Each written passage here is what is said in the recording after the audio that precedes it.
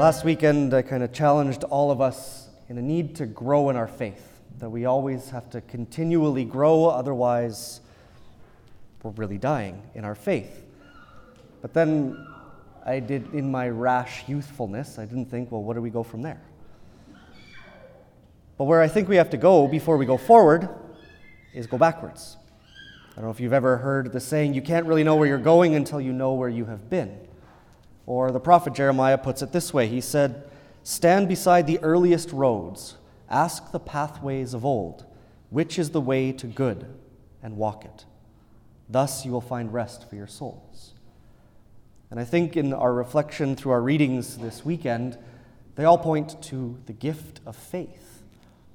St. Paul in his letter to Timothy says, "Let the gift be rekindled in you."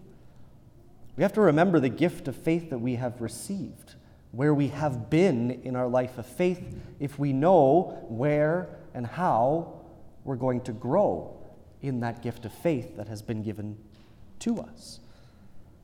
Because our faith is always something first that we receive.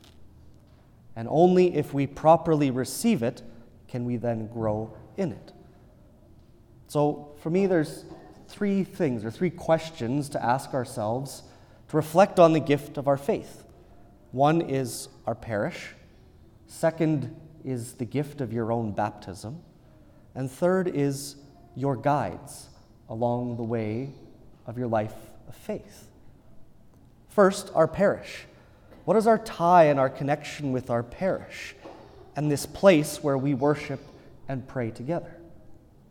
I know many of you know a lot of the history, many of you know it better than me, but how did we get here, that we have a church in Fort Saskatchewan in 2019?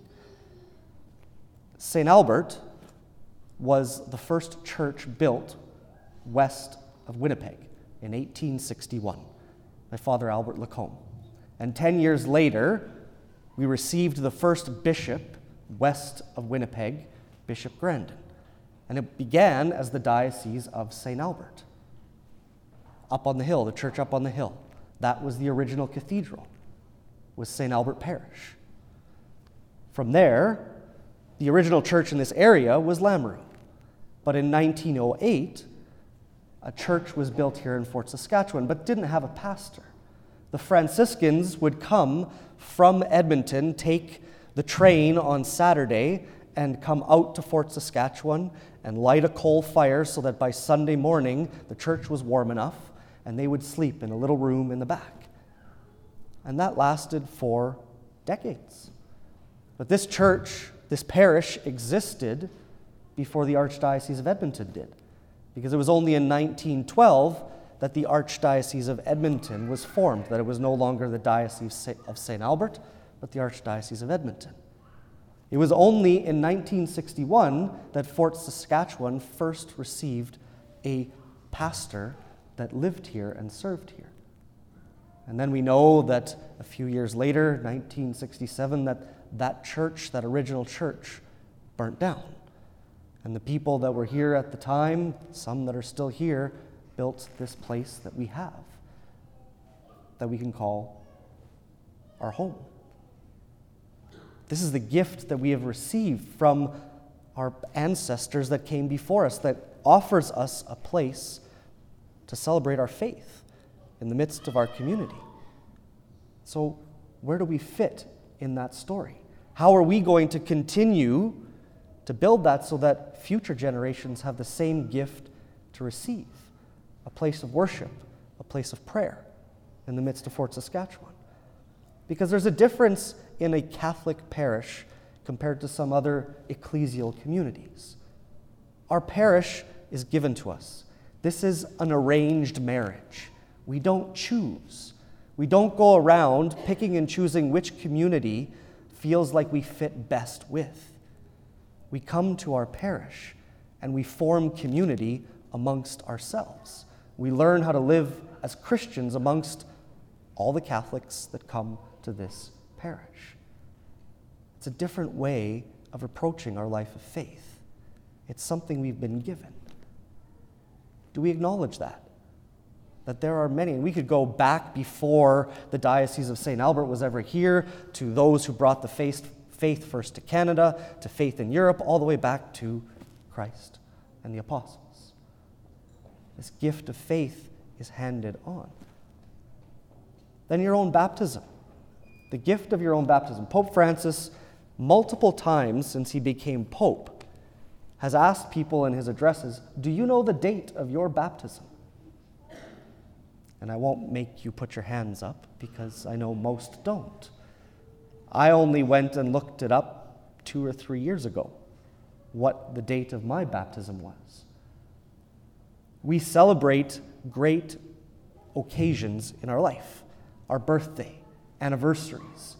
We give great celebrations to these things that have a huge impact on our life. Is the day of our baptism not a moment of great importance in our Christian life? It's the beginning of our Christian life. It's the day where we receive the gift of the Holy Spirit. It's the day where we become a son, a daughter of God. Do we even know when that is? When that began for us in our life? I know some families will take out, until the candle dies, take out their child's baptism candle on the day of their baptism and light it, and just do a small celebration to mark the day that they were baptized. Because that's the beginning of eternal life for us if we receive it. Pope Francis even encourages us to make a pilgrimage to go and visit the place that we were baptized, the physical place where that moment in our life happened. Maybe you're lucky enough that some of you were baptized here, and you can come here every Sunday. I have to go all the way to Quebec because I was baptized in Quebec. But marking that occasion where the gift of faith was first given to you. Because the reality of our baptism is, for most of us here, we received it before we could receive it for ourselves. Our parents and our godparents received this gift of faith on our behalf. Is your baptism a moment that you give thanks to God for this gift of faith that you have been given? And finally, our guides. We don't come to a life of faith without people along the way that help us get there. Maybe it was a priest or a religious. Maybe it was a family member, a parent, an aunt or an uncle, grandma, grandpa, friends along the way. Most of us have more than one. People along the way that have helped us through in a life of faith. Do we pause and give thanks to God for those people along the way? Because faith is something that we first receive. We have to know where we've received it from, to be able to properly give thanks for that gift of faith in our life, and then to see where we're called to grow that gift, the gift that we've received, and now we grow, so that each one of us can be helpful guides to others in their journey of faith, because it's not something that we keep for ourselves. It's a gift that we've received dating back all the way to the apostles. St. Paul points to the laying on of hands. Do you remember how many times you see the laying on of hands?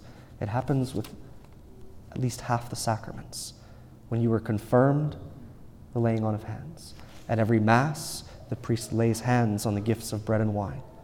When you come to confession, the priest lays hands by extending his hands over you, offering absolution. The laying on of hands is the giving of the gift of the Holy Spirit, from the apostles to today. Then your own baptism, the day where your life of faith began, and the people God has gifted you in your life to help nurture and guide that faith so that you are still here today.